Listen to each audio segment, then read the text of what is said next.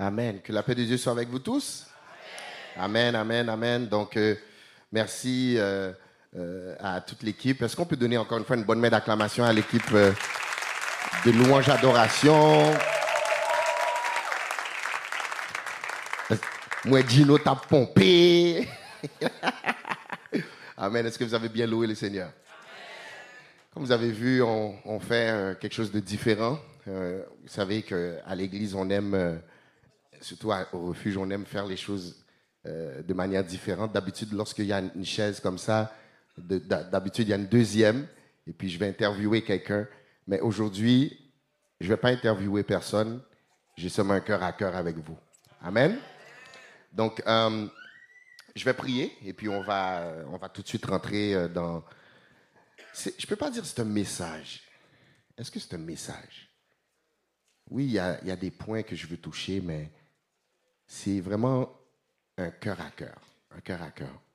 Si on serait mercredi, j'aurais dit, on peut donner le micro dans l'assemblée pour poser des questions, mais nous pas faire ça. Amen. Je vais prier. Seigneur, on te remercie pour le privilège d'être appelé tes enfants. Merci Seigneur pour le privilège de simplement nous asseoir ici dans l'assemblée des saints pour écouter ta parole. Seigneur, tu nous as parlé de diverses manières. Tu nous as parlé et tu nous parles depuis le début de ce service. Et Père, nous prions que tu puisses parler à nos cœurs aujourd'hui. Plusieurs d'entre nous, Seigneur, nous faisons face à certaines situations. Il y en a d'autres que non, il y en a d'autres que ça va bien. Mais peu importe notre situation, que ça va bien, que ça va mal, ta parole est toujours pertinente. Seigneur, il y a une famille qui m'écoute aujourd'hui en ligne, il y a un homme qui m'écoute en ligne, il y a une femme qui m'écoute en ligne, il y a quelqu'un ici présent dans ce lieu qui souffre et qui a besoin de ta direction. Qui ne sorte de ma bouche, papa. Aucune parole mauvaise. Mais pendant qu'il y a lieu, Seigneur, quelques bonnes paroles qui vont servir à l'édification et qui vont surtout communiquer la grâce à ceux qui l'entendent. Au nom de Jésus, nous avons prié. Si vous êtes d'accord avec moi, dites Amen. Amen. Nous regardons ensemble depuis plusieurs semaines, depuis plusieurs...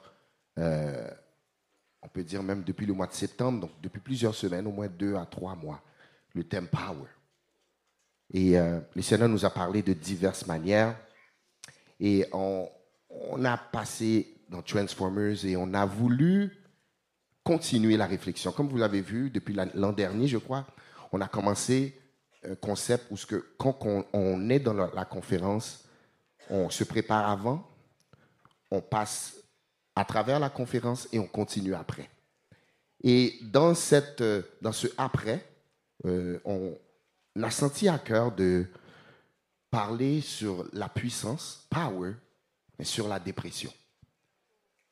Et aujourd'hui, on va faire quelque chose de spécial parce que je vais vous parler de ma dépression. Plusieurs d'entre nous,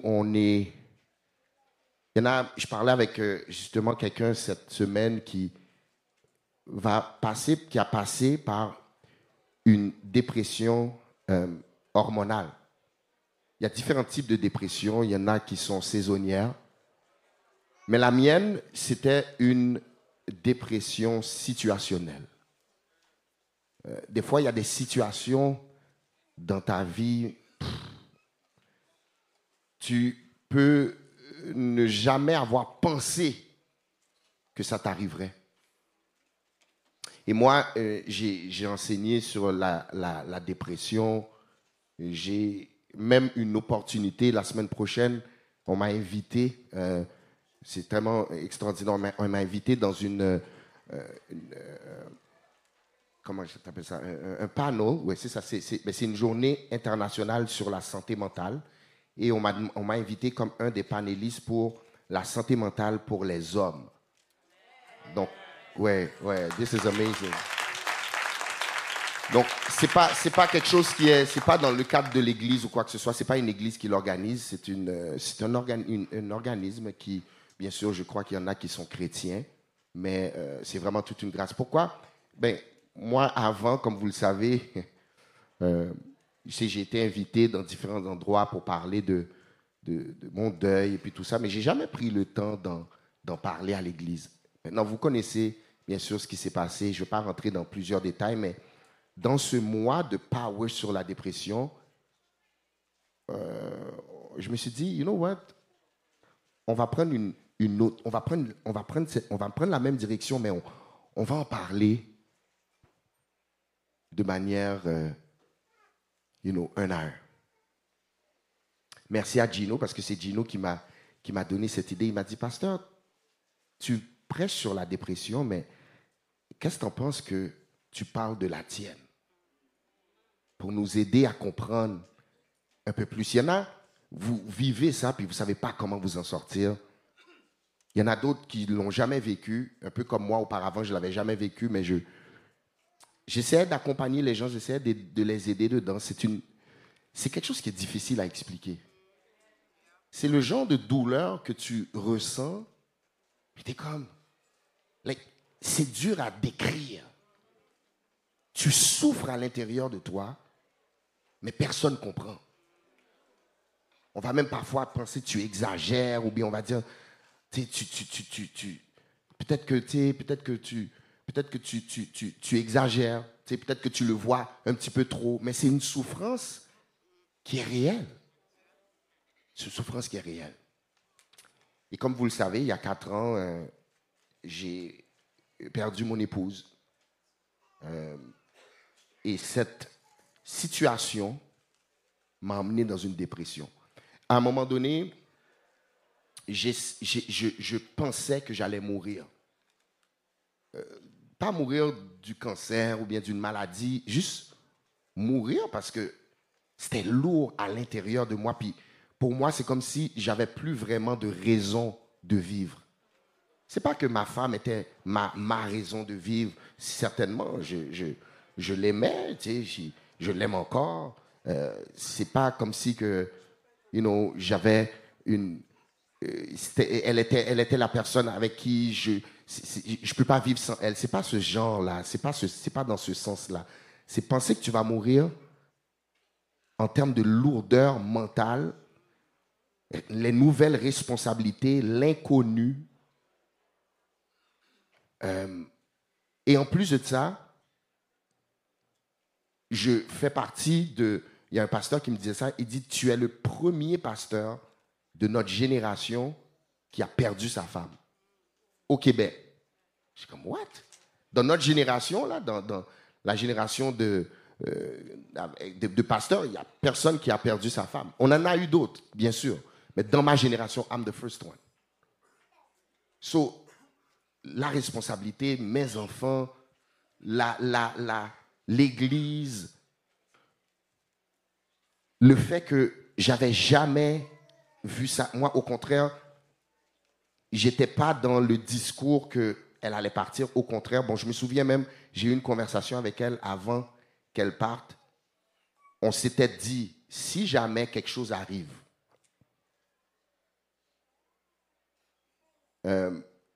parle avec Jésus, puis tu reviens, je vais t'attendre. Elle dit, t'en fais pas, je vais négocier, je vais le faire revenir. Moi, mon temps n'est pas terminé.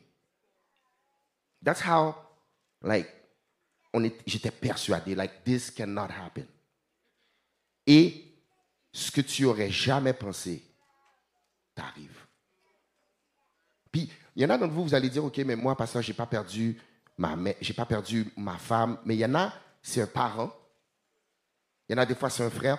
Tu sais, le deuil, c'est pas nécessairement quelqu'un que tu perds. Une perte d'emploi peut être un deuil.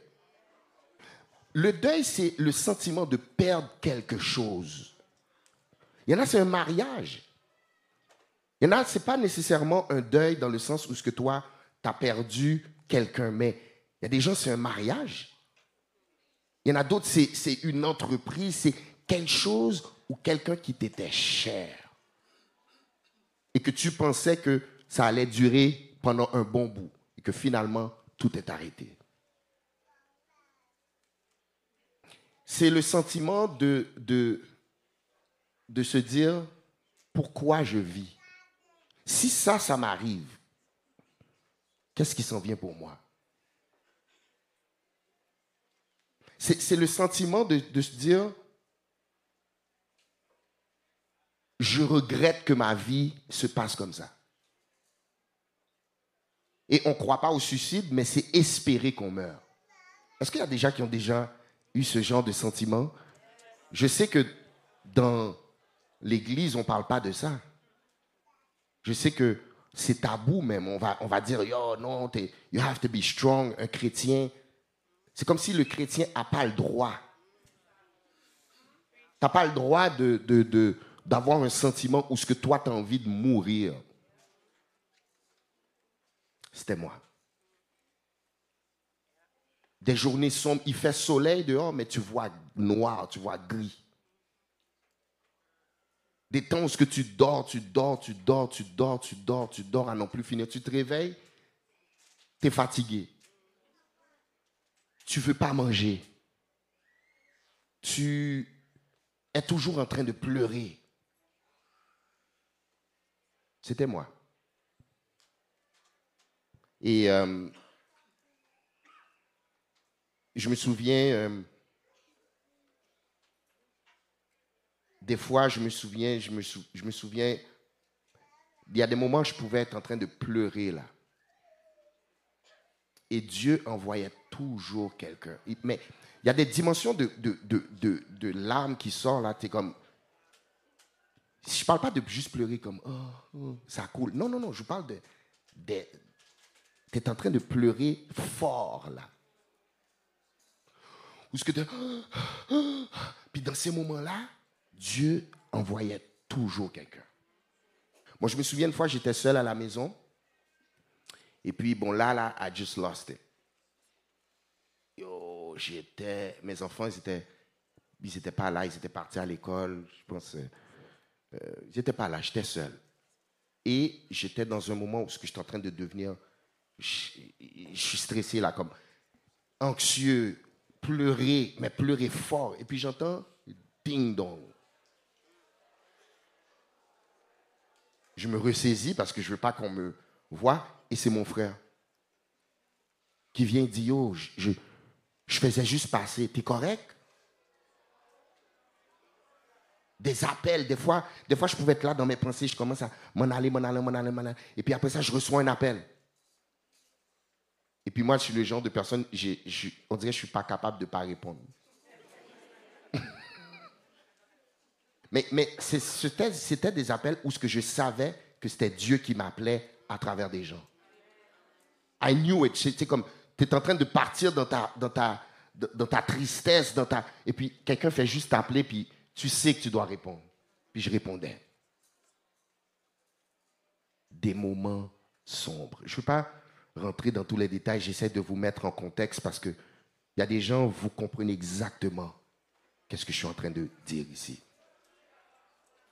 Puis aujourd'hui, j'ai le privilège de pouvoir en parler, mais avec un message de victoire. Pour moi, c'est une grâce, c'est tout un privilège pour moi de pouvoir parler de ce deuil-là, mais avec un résultat positif. Puis c'est là que je me suis dit, je vais partager. C'est la première fois que j'en parle comme ça. D'habitude, c'est toujours en forme d'entrevue. J'ai été invité dans différents endroits pour parler d'entrevue, mais je n'ai jamais pris le temps de juste m'asseoir et puis, en parler. Puis ce soir, ou plutôt aujourd'hui, j'ai dit, on va prendre un texte, on va parler de certaines choses, puis vous allez voir dans le texte une personne qui a passé par cette dépression. Puis, comme je disais la semaine passée, quelqu'un peut dire, ne faisons pas l'erreur de dire, c'est pas pour moi ces affaires-là, j'ai pas de dépression, donc, ou j'ai pas d'anxiété, ou je suis pas en train de vivre une période de ma vie qui est sombre, donc on n'a pas besoin d'entendre ça. En plus, ça, on sort de power, on n'a pas besoin d'entendre ça. Et je vous disais, il y a deux manières de vivre ta vie. C'est soit tu la vis de manière proactive ou de manière réactive. Et malheureusement, lorsqu'on parle on parle de inside job, powers and inside job, mais quand on parle de problèmes émotionnels, on est souvent en mode réaction. Et quand on est en mode réaction, des fois, c'est trop tard. Il y a beaucoup de dégâts qui sont faits. Donc, je trouve que c'est important pour l'Église de parler pour qu'on soit proactif. Pour si jamais ça arrive, qu'on ait des outils. Je me souviens, je pense que c'est l'année passée. Non, excuse-moi. Ça fait longtemps. Ça m'est arrivé l'année passée, mais ça m'est arrivé aussi auparavant. J'avais un mal de tête terrible. La grippe est rentrée, puis tout ça. Puis les symptômes ont commencé, les pharmacies fermées.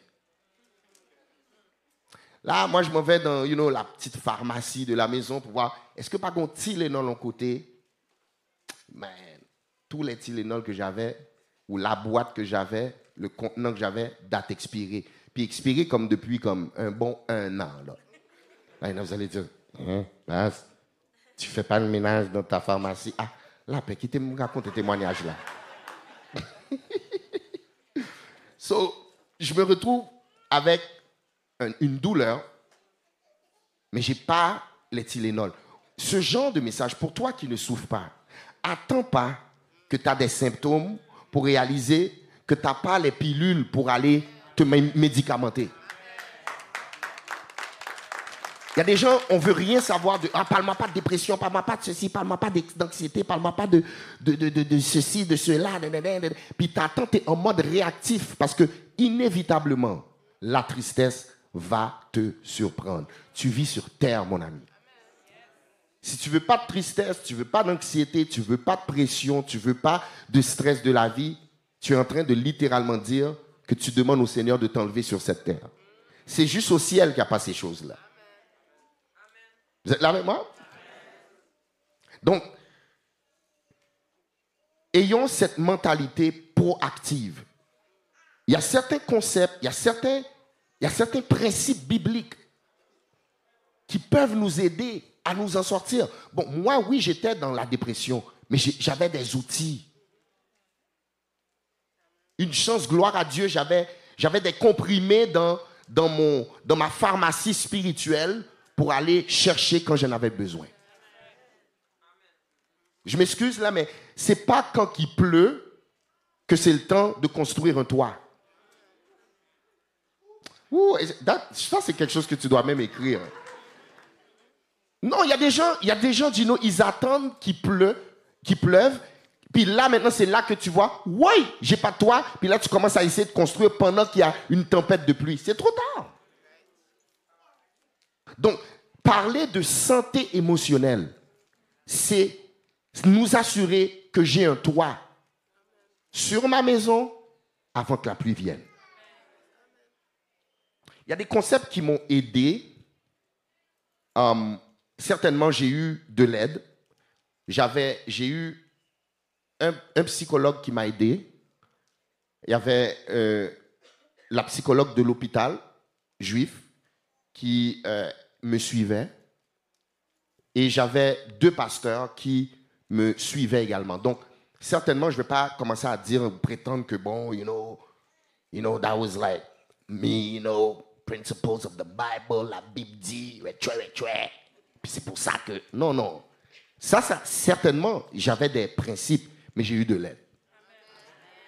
J'ai eu des gens, j'ai eu mes enfants. Il y a une force que je voyais mes enfants avoir. J'étais comme, what? Imaginez-vous mes enfants, mes 2 plus jeunes. Le directeur de l'école, de leur école, ils étaient au secondaire, m'a dit, écoutez, monsieur, juste, c'est correct, ils peuvent, c'est arrivé, vous vous souvenez, c'est arrivé en janvier, en plein milieu de l'année, le directeur a dit, c'est correct, ils vont reprendre l'année prochaine. Pas obligé de mettez-leur pas cette pression-là. Je me rappelle, j'avais dit aux enfants, est-ce que vous êtes prêts? Est-ce que vous voulez qu'on arrête l'école? Et puis, ils m'ont même pas laissé finir ma phrase. Non. Non, on va finir. Et ils n'ont pas juste fini. Ils ont fini avec une mention gouvernementale. Pour dire, à cause de leur courage, ils les ont honorés. Le ministre de l'Éducation leur a donné certificat pour avoir persévéré, réussir leur année, finir leur secondaire avec un deuil. Moi, quand je voyais des choses comme ça, I was like, yo, power. Je me souviens, Shanice, ma plus vieille, ça faisait à peine 2 semaines que sa mère était décédée. 2 semaines. Et elle avait un engagement où ce qu'elle devait aller... elle est communicatrice, donc elle devait donner un exposé. Elle a été. Moi, ça m'a pris 6 mois. Nous avons même fait 6 mois, chita. C'était des invités qui venaient. Moi, je dis, Janice, tu vas y aller? Oui. À 2 semaines du décès de sa mère, elle va même témoigner. Oh my God, that's power. Donc, il y a plusieurs éléments. Tout ça pour dire, il y a plusieurs éléments qui m'ont fortifié. Il y a plusieurs éléments qui m'ont vraiment aidé. Mais je veux vous présenter certains concepts, certaines phrases clés que Dieu m'a dit pendant cette saison-là. Ou ce que parfois, j'étais même fâché. Un bon bout, j'étais fâché contre Dieu. J'étais fâché parce que je disais, où fait mon honte? Nous sommes il y a une rumeur qui est sortie. Ils disent comme ça, bon, 1 semaine avant son départ, il y a un monde qui sortit une rumeur. Oh oui, Cassandra mourit. Là, je me rappelle, je pense même que c'est Woody qui avait la caméra. J'ai dit, Woody, caméra! Filmez-moi! Moi, je n'aimais pas les réseaux sociaux. J'ai dit, filmez-moi! J'ai dit, il y a un malandrin là. Non, j'étais, oui. On va delete cette partie-là. Bip! Il y a quelqu'un qui a dit que ma femme est morte. Il dit, ça retourne sur toi. Elle ne mourra pas, elle vivra, elle racontera les œuvres de l'Éternel.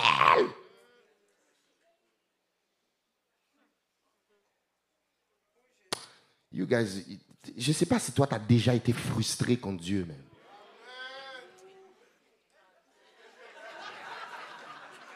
Yeah, man.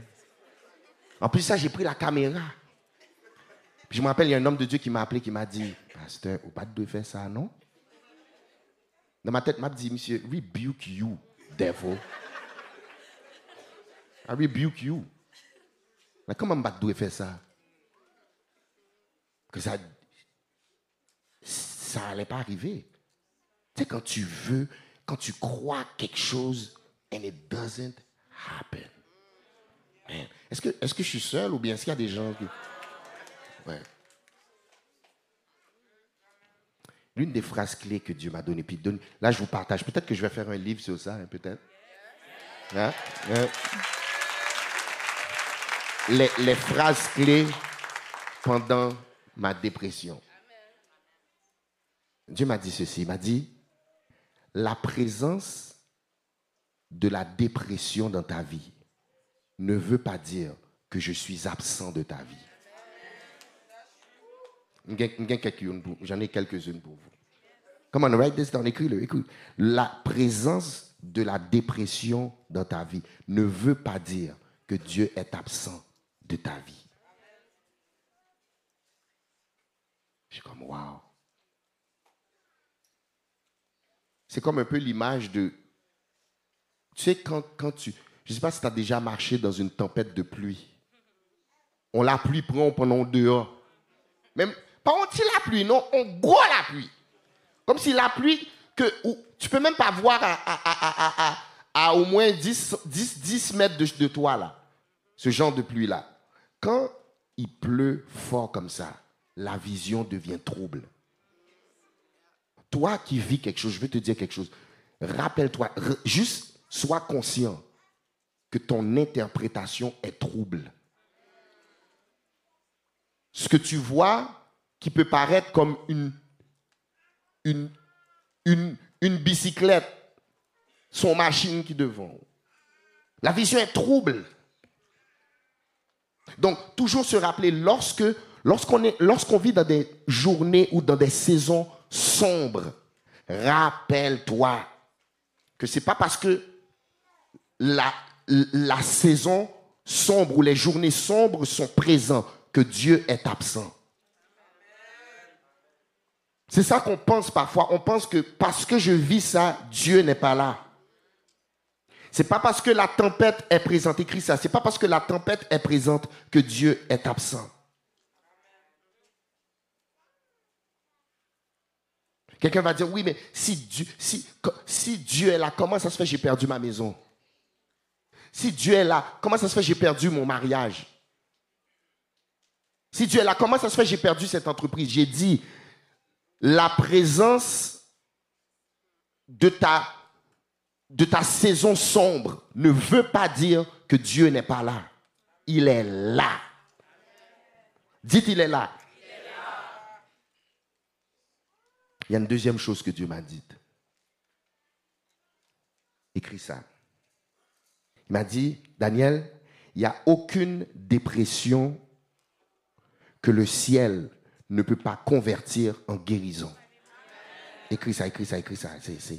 C'est fort. Il n'y a aucune dépression que le ciel ne peut pas convertir en guérison. Dites la guérison. OK. Regardez ce que la Bible nous dit dans 2 Corinthiens 1, verset 8. Regardez ça. 2 Corinthiens, chapitre 1, verset 8. Vous allez voir l'exemple ici de l'apôtre Paul qui, lui, passe par une saison sombre. Et on vous a dit, peut-être que présentement, tu n'es pas dans une saison sombre. Mais si elle vient, ou lorsqu'elle va venir, tu dois premièrement réaliser que tu n'es pas fou, tu n'es pas malade, tu n'es pas non spirituel. Parce que des fois, il y en a qui, on passe par ça, puis on va dire, c'est parce que tu n'as pas assez de spiritualité. Non, les amis, si je n'avais pas assez de spiritualité, bon, je prêche l'évangile chaque dimanche. Je vis la parole, j'ai des témoignages. On avait le vent dans les voiles, là, moi puis ma femme, là.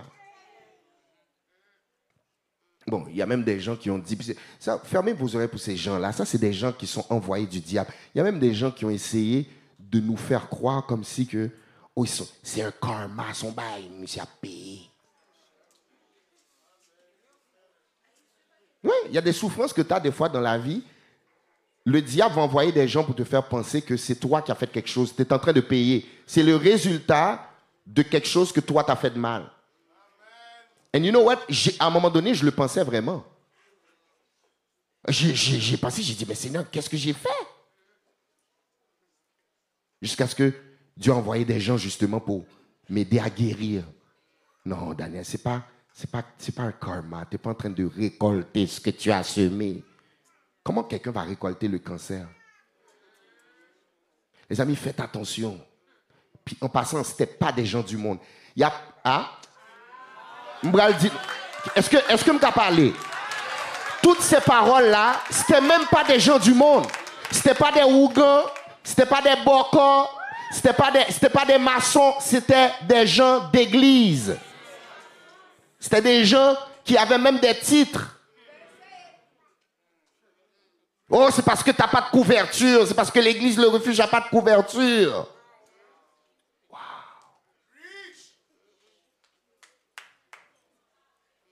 Eh bien, pour qui ça, bon Dieu, délivre de dépression, ça? C'est pour me tenir en dépression toujours? C'est pour me mourir, c'est pour me tenir en dépression toujours? Ouais. Ça, that's the sad part.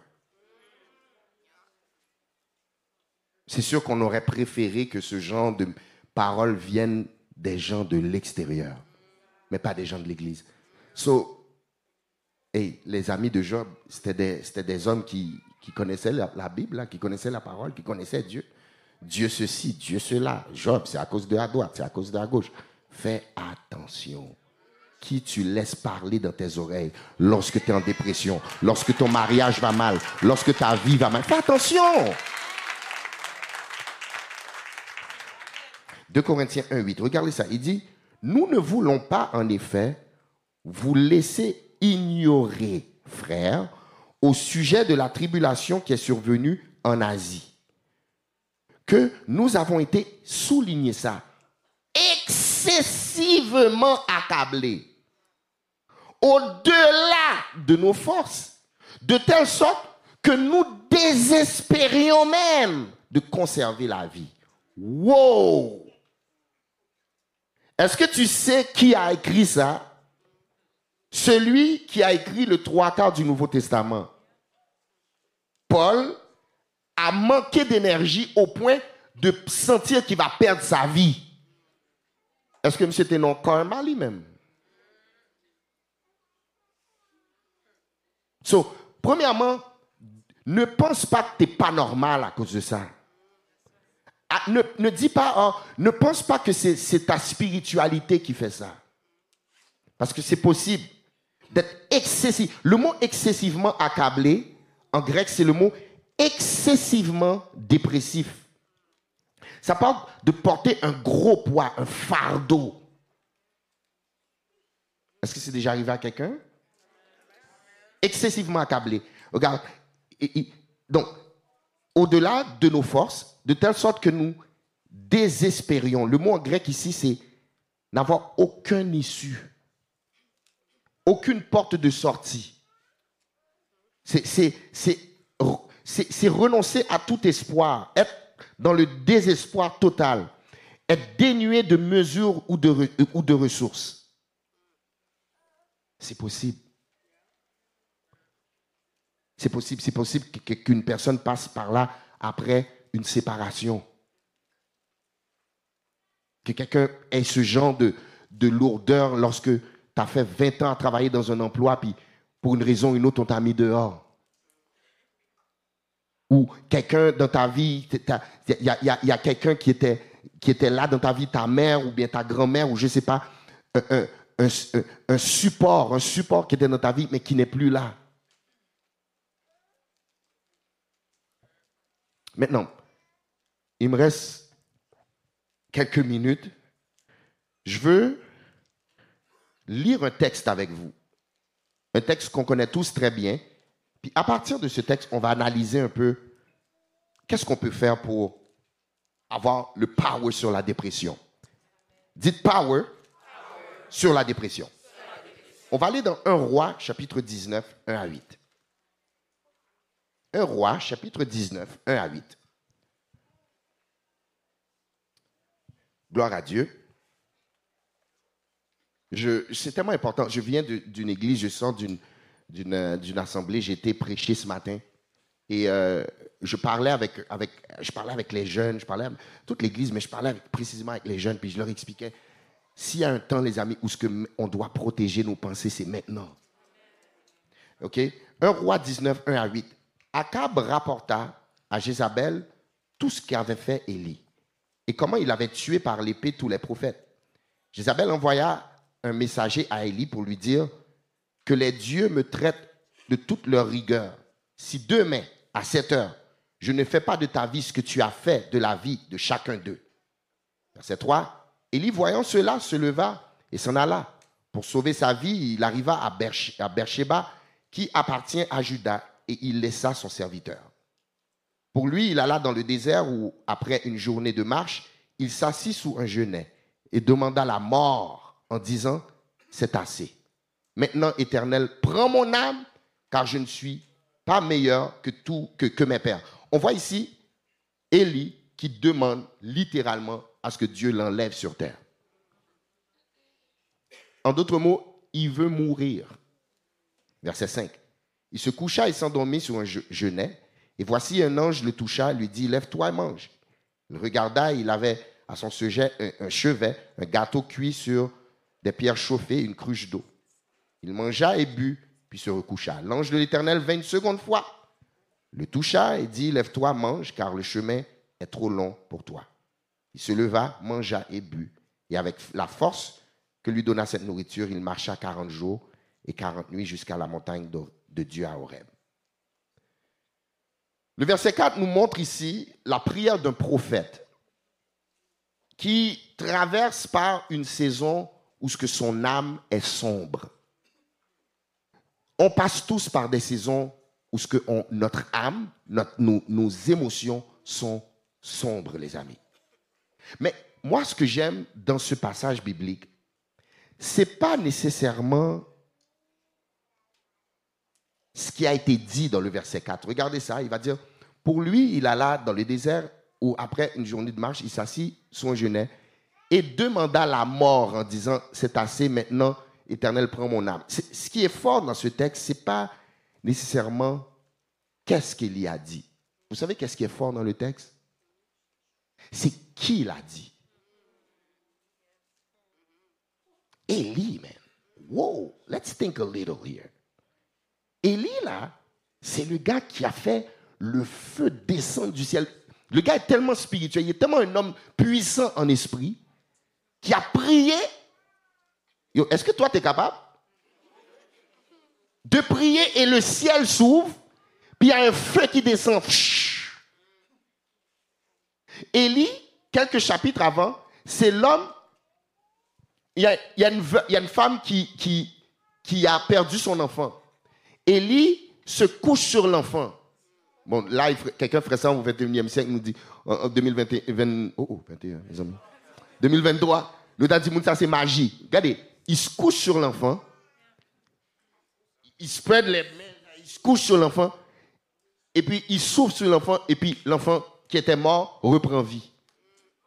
C'est lui, là. Attends, ça c'est le gars. La semaine passée qu'on disait, il est tellement un homme de puissance que les corbeaux vont venir lui donner à manger.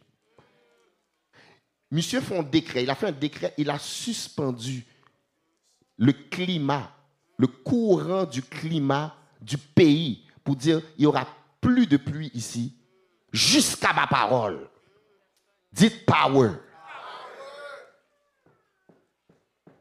Ça, c'est le gars, Dieu va lui dire, va à Sérepta, il y a une femme qui va te nourrir là. Le gars est tellement puissant. Est-ce que nous t'as fait ça? Mon nom vient où? C'est dernier petit mangeau. Ou pas que trio Big Mac là, après ça c'est fini, ou pas manger encore. Non, le gars il arrive, il dit, donne-le-moi.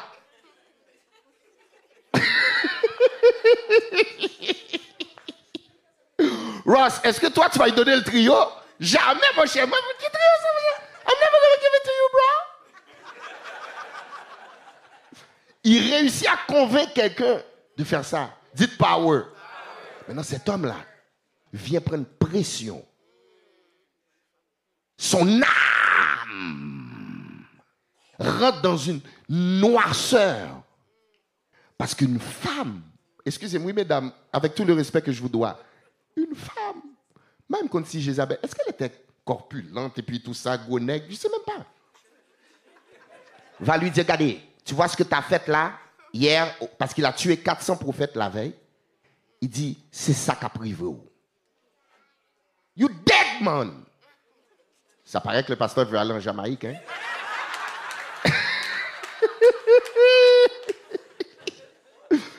You dead, man. Et puis, la Bible dit que le gars rentre dans une dépression au point qu'il veut se tuer. Wow. Donc, moi, la profondeur du texte pour moi, c'est pas vraiment qu'est-ce qu'il a dit, mais c'est qui l'a dit. Je sais qu'il y a des gens qui m'écoutent aujourd'hui. Peut-être que toi, tu te disais, tu pensais que tu dis, ah, mais je pensais que j'étais plus forte que ça. Je pensais que j'étais plus fort que ça. Et si c'est arrivé à Élie, ça peut nous arriver à nous, guys. Donc, arrêtons cette culpabilité de penser que, oh, tu sais, comme, ça peut pas m'arriver. Je suis chrétien. Je suis rempli de l'esprit. La dépression, c'est pas pour les gens qui sont vraiment remplis de l'esprit, ça peut pas leur arriver. Wow, chut. Lis la Bible. Ça peut arriver. Touche la personne à côté de toi, dis-lui, ça peut arriver, ça peut nous arriver. Ça peut nous arriver. Ça peut nous arriver. Écoutez bien ce que je vais dire là. Élie est fort émotionnellement. Please listen, please listen. Élie est fort spirituellement plutôt, mais il a une faiblesse émotionnelle. Ça, c'est la partie que les chrétiens, je trouve qu'on ne travaille pas assez. Il est possible que tu sois très, très, très, très fort et très forte spirituellement. Femme de prière, homme de prière, femme de la parole, homme de la parole, femme qui jeûne, homme qui jeûne. Mais émotionnellement, il y en a de la taille. Est-ce que vous êtes là avec moi? Verset 2. Jézabel envoya un messager à Élie. Bon, elle n'est même pas venue pour lui dire que les dieux me traitent de toute leur rigueur. Si demain à 7 heures, je ne fais pas de ta vie ce que tu as fait de la vie de chacun d'eux. Jézabel est une représentation du diable, les amis. Jézabel est une représentation du diable qui a envoyé un message.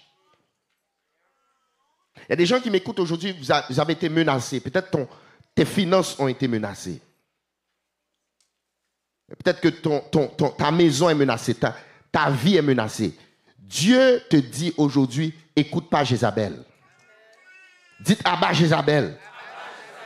Oui, c'est une pression qu'on envoie dans tes pensées. Verset 3. Élie, voyant cela, oh my God, c'est fort, je ne vais pas aller trop vite. Élie, voyant cela, se leva et s'en alla pour sauver sa vie. Ça, c'est un des signes de la dépression. C'est vouloir s'en aller. Écrivez ça. L'évasion est un des signes de dépression. Quand tu es déprimé, ça ne veut pas dire que tu dois t'évader. Puis quand je parle de t'évader, je parle de... Ok, il y en a qui vont dire, non, c'est bon d'aller prendre du repos. Moi, je te parle de t'évader de Dieu. De t'évader de ta ressource. Moi, je me souviens, tout le monde me disait, passe, c'est correct. Tu n'as pas besoin de venir à l'église. Repose-toi, passe. Vous nous avez vus, moi et ma famille, tous les dimanches. Même si je ne prêche pas. Vous nous avez vus pleurer. Vous nous avez vus dans les temps de louange adoration.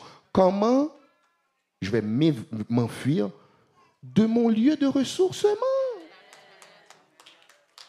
Oh non, ça mérite une bonne main d'acclamation. Je l'ai vécu, les amis. I'm not telling you because je ne suis pas en train de te dire quelque chose que moi, je n'ai pas fait là. Lorsque tu es dans des saisons sombres, ne quitte pas, ne t'évade pas de Dieu. Ne t'évade pas des ressources spirituelles que Dieu veut utiliser pour te bénir. Est-ce que tu es là avec moi? Verset 4, I gotta go quick. Pour lui, il alla dans le désert où, après une journée de marche, il s'assit sous un genêt et demanda la mort en disant, c'est assez. Maintenant, Éternel, prends mon âme. Il y a des gens, vous êtes là, vous dites, Seigneur, je suis fatigué. Je suis fatigué dans mon mariage. Je suis fatigué de l'abus verbal, de la violence physique même. Fatigué des prières sans réponse. Je suis fatigué des efforts. Je fais plein d'efforts, efforts. Puis elle semble ne rien reconnaître. Ou bien lui, il semble ne rien reconnaître. Je suis fatigué. Il y en a qui disent, je suis fatigué du péché. Je suis fatigué. Je suis fatigué des pressions financières, j'en peux plus. Là, Seigneur, j'en peux plus. Dites fatigué. Je suis fatigué avec les problèmes de santé. Et il demanda la mort. Vous savez ce que ça veut dire? Ça veut dire que Élie a oublié. Moi, ça m'est arrivé pendant ma dépression, j'ai oublié. Je voulais la mort, mais j'ai oublié que tout ce que Dieu avait déjà fait pour moi auparavant. Ces saisons de dépression te font oublier, même. Oublier qui ça, bon Dieu t'a fait. C'est comme, le gars, il a oublié que tout ce que... Élie, t'as oublié tout ce que Dieu avait fait avec toi? Il faut garder. Touche la personne à côté de toi rapidement. Dis-lui, pas oublier ça, bon Dieu fait. Pas oublier ça, bon Dieu fait. Pas oublier. Pas oublier. Songez. C'est comme si dans ces moments-là, le diable réussit à éliminer la mémoire des gens. Dans ces saisons-là, le diable attaque ta mémoire, puis il te fait penser, il te fait oublier tout ce qu'il a fait, tout ce que Dieu a fait. Dites, je reprends ma mémoire au nom de Jésus. Pendant que les musiciens s'approchent, en réalité, j'ai dit, je vais décortiquer le texte, j'ai dit, je vais parler avec vous, mais il y a une chose que j'ai découvert dans le texte. Et ce que j'ai découvert dans le texte, ça m'a rappelé ce que je faisais. Dans toute ma tristesse, je faisais quelque chose d'important. Regardez le verset 5. Il se coucha et s'endormit sous un genêt. Vous voyez, hein? La dépression, il faut dormir. On vit dormir, all day, all night. But you need it. Tu en as besoin. Tu as besoin de repos. Mais moi, je veux te parler d'un autre repos. Le repos en Christ. Dites le repos en Christ. C'est correct de dormir. Mais repose-toi en Christ. Alléluia. Man, je sens la présence de Dieu. Je pense que je vais faire plus de temps comme ça. Je ne sais pas si Michita même avec nous. Je sens une vague d'onction là. Gloire à Dieu. Pendant qu'Élie est dans la dépression, regardez ça. Et un ange le toucha et lui dit, lève-toi, mange. Oh my God.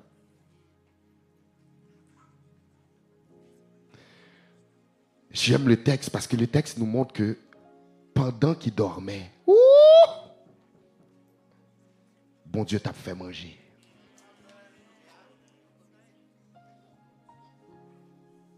Il se coucha et s'endormit sur un genêt. Et voici un ange lui dit, lève-toi et mange. Ça veut dire, moi Dieu m'a dit de te dire, pendant même que tu es dans la tristesse, pendant même que tu es dans ces saisons sombres, Dieu prépare déjà une nourriture pour toi. Yes. Il y a une nourriture que Dieu est en train de préparer. Pendant même que tu es là en train de pleurer, pendant même que tu es là, tu détestes les mois de novembre, tu détestes le mois de décembre, tu es comme moi je déteste ces mois-là. Dieu est en train de faire à manger. Dis à la personne à côté de toi, do you smell what God is cooking?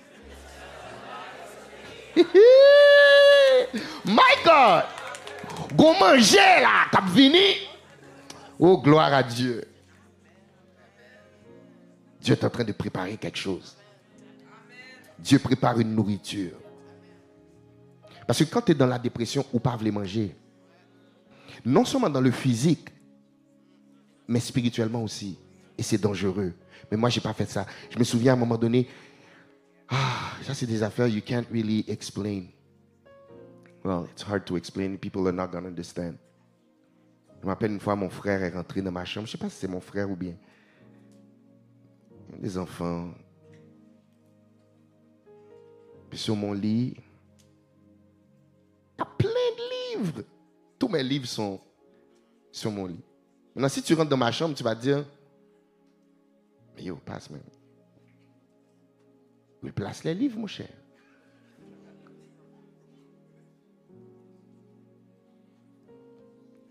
Mais les livres ont pris la place de ma femme.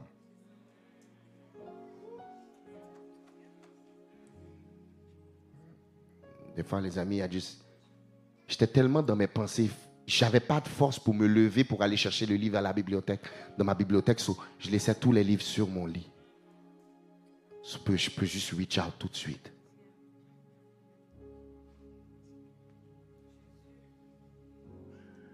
Puis voici la stratégie que j'ai vue dans le texte, que après j'ai découvert que c'est ce que je faisais.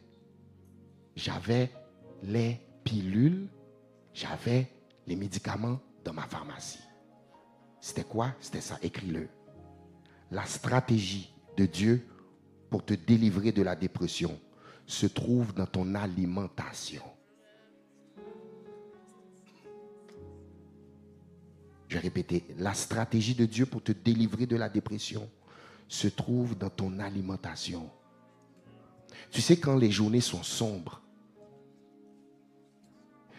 le texte est fort parce qu'il dit, il regarda et il y avait à son chevet, verset 6, un gâteau cuit. Mais je lisais une autre version, la version NIV. Ça parle du pain.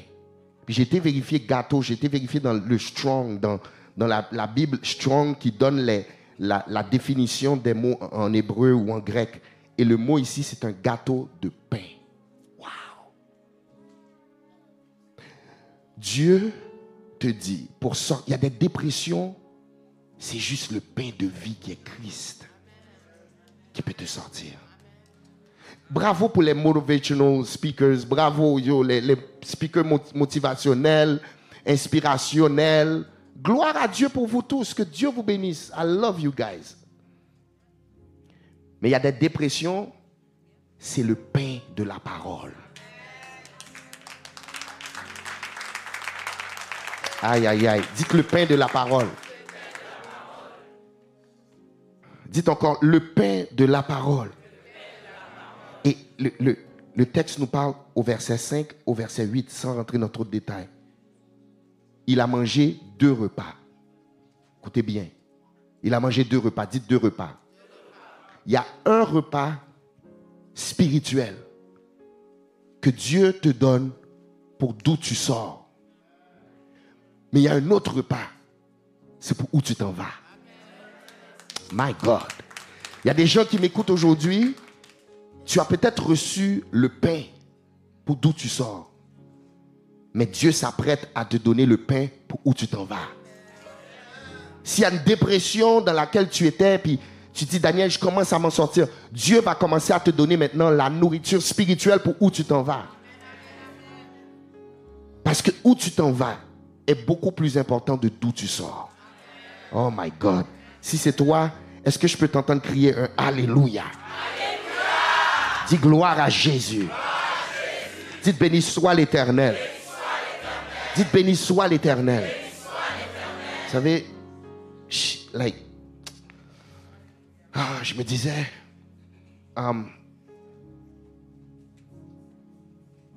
l'une de mes plus grandes craintes, l'une de mes plus grandes, mes plus grands stress. Il y a quelqu'un qui m'a dit, oh, tu sais, Daniel, tu sais, je me rappelle, c'est un ami qui voulait juste être le plus gentil possible. Puis dans le temps que ça faisait à peine quelques mois que Cassandra était décédée, il est venu me rencontrer, il m'a dit, oh man, yo, t'as perdu un gros morceau, man. Puis en me disant ça, tu sais, des fois les gens vont dire des choses, puis t'es comme, tu sais, tu veux pas leur dire, fais même non, mon cher. Mais comme, c'est pas ça que tu dois dire, G. En passant, quelqu'un passe par, écoutez bien ce que je vais vous dire. Lorsque quelqu'un passe par un deuil profond, cherche pas toujours à dire quelque chose. Non, je suis sérieux. Les gens qui m'ont le plus aidé, c'était ceux qui étaient silencieux. Je me rappelle, il y a des gens qui venaient à la maison, ils étaient juste assis dans le salon avec moi. Demande-moi pas comment je vais, bros. Allô? C'est juste, on appelle ça le ministère de la présence. Des fois, là, juste le fait que tu es là. Tu n'as pas besoin de parler, ou pas besoin de dire, le Seigneur dit, tu n'as pas besoin de prier. Seigneur, donne-moi une parole, donne-moi une parole. Sometimes you need a word, mais des fois, juste dis rien. Laisse Dieu donner la parole. Ça existe, le ministère de présence. C'est l'une des choses qui m'inquiétait beaucoup. Le gars m'a dit, yo, il m'a dit ça, il m'a dit, la prochaine personne là, yo, je ne sais pas comment elle va pouvoir mettre ses pieds dans ces souliers là parce que ta femme, elle avait laissé un gros soulier même.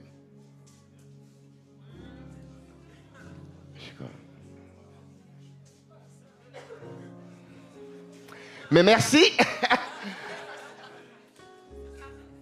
But it's okay. Mais c'est pas à ce moment-là, mais c'est après. Puis je vais vous laisser avec ça. Dieu m'a dit quelque chose. Il m'a dit, est-ce que tu penses que c'était elle qui était l'auteur de ton bonheur? Moi là, my heart just leaped. Il dit, Dieu a dit, je suis l'auteur de ton bonheur. So, listen, tu sais ce que ça veut dire? Tu sais ce que ça veut dire? Ça veut dire Dieu dit, tout le bonheur que tu vois, tu avais dans ton mariage, c'est moi qui te le donnais. So, moi, je ne suis pas mort. I can give it again. Aïe, aïe, aïe. Je ne sais pas s'il y a quelqu'un qui a souffert ici. Mais Dieu m'a dit de te dire, c'est lui l'auteur de ton bonheur. C'est pas cette personne, c'est pas cette chose, c'est pas cet emploi, c'est pas ce job, c'est pas cette entreprise, c'est lui l'auteur de ton bonheur. Oh my God, s'il l'a fait une première fois,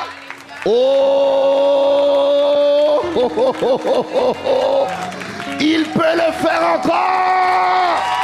Si tu le crois, dis Alléluia. Dis Alléluia. Dis gloire à Jésus. Yes. Pendant qu'on se met sur nos pieds, moi je ne vais pas me lever parce que je ne veux pas gâter la caméra. Les gars, ils ont déjà tout fixé. Sauf si je me lève, c'est juste parce que je peux. Dites Amen. Listen. Dieu est l'auteur de ton bonheur. Si tu souffres aujourd'hui ou même si tu ne souffres pas, étant quelqu'un de proactif, étant quelqu'un de qui aura déjà les principes, tu es prêt, you're ready. Tu es prêt pour faire face à ces saisons, ces jours sombres qui vont venir. Je ne veux pas être un prophète de malheur. Je ne suis pas un prophète de malheur. Ne dites pas, bon, mais qu'on n'y a pas à prophétiser que ma gagne ne fait pas l'autruche. Dites power. Sur la dépression. Dites au nom de Jésus. Je domine. J'ai été créé pour dominer sur moi. Je puis tout par celui qui me fortifie. Si je vis, ce n'est plus moi qui vis, mais Christ qui vit en moi. J'ai la certitude que mon Dieu, mon Sauveur, mon Libérateur, mon berger, me fera traverser toute saison sombre avec succès. Les pleurs viennent le matin. Ou plutôt, la nuit, on pleure. Mais en matinée, l'allégresse, la joie, la paix, le succès est mon partage. Il va pas faire nuit toute ta vie. Dieu te dit, il t'accompagne dans ces saisons. Je décrète et déclare dans le nom de Jésus que nous n'allons pas avoir peur des pressions de ce monde. Nous n'allons pas succomber aux oppressions démoniaques. Mais nous marchons avec puissance. Nous accomplissons des miracles. Et nous vivons une vie de faveur. Je déclare power sur la dépression. Au nom de Jésus, nous avons prié. Si vous êtes d'accord avec moi, dites Amen.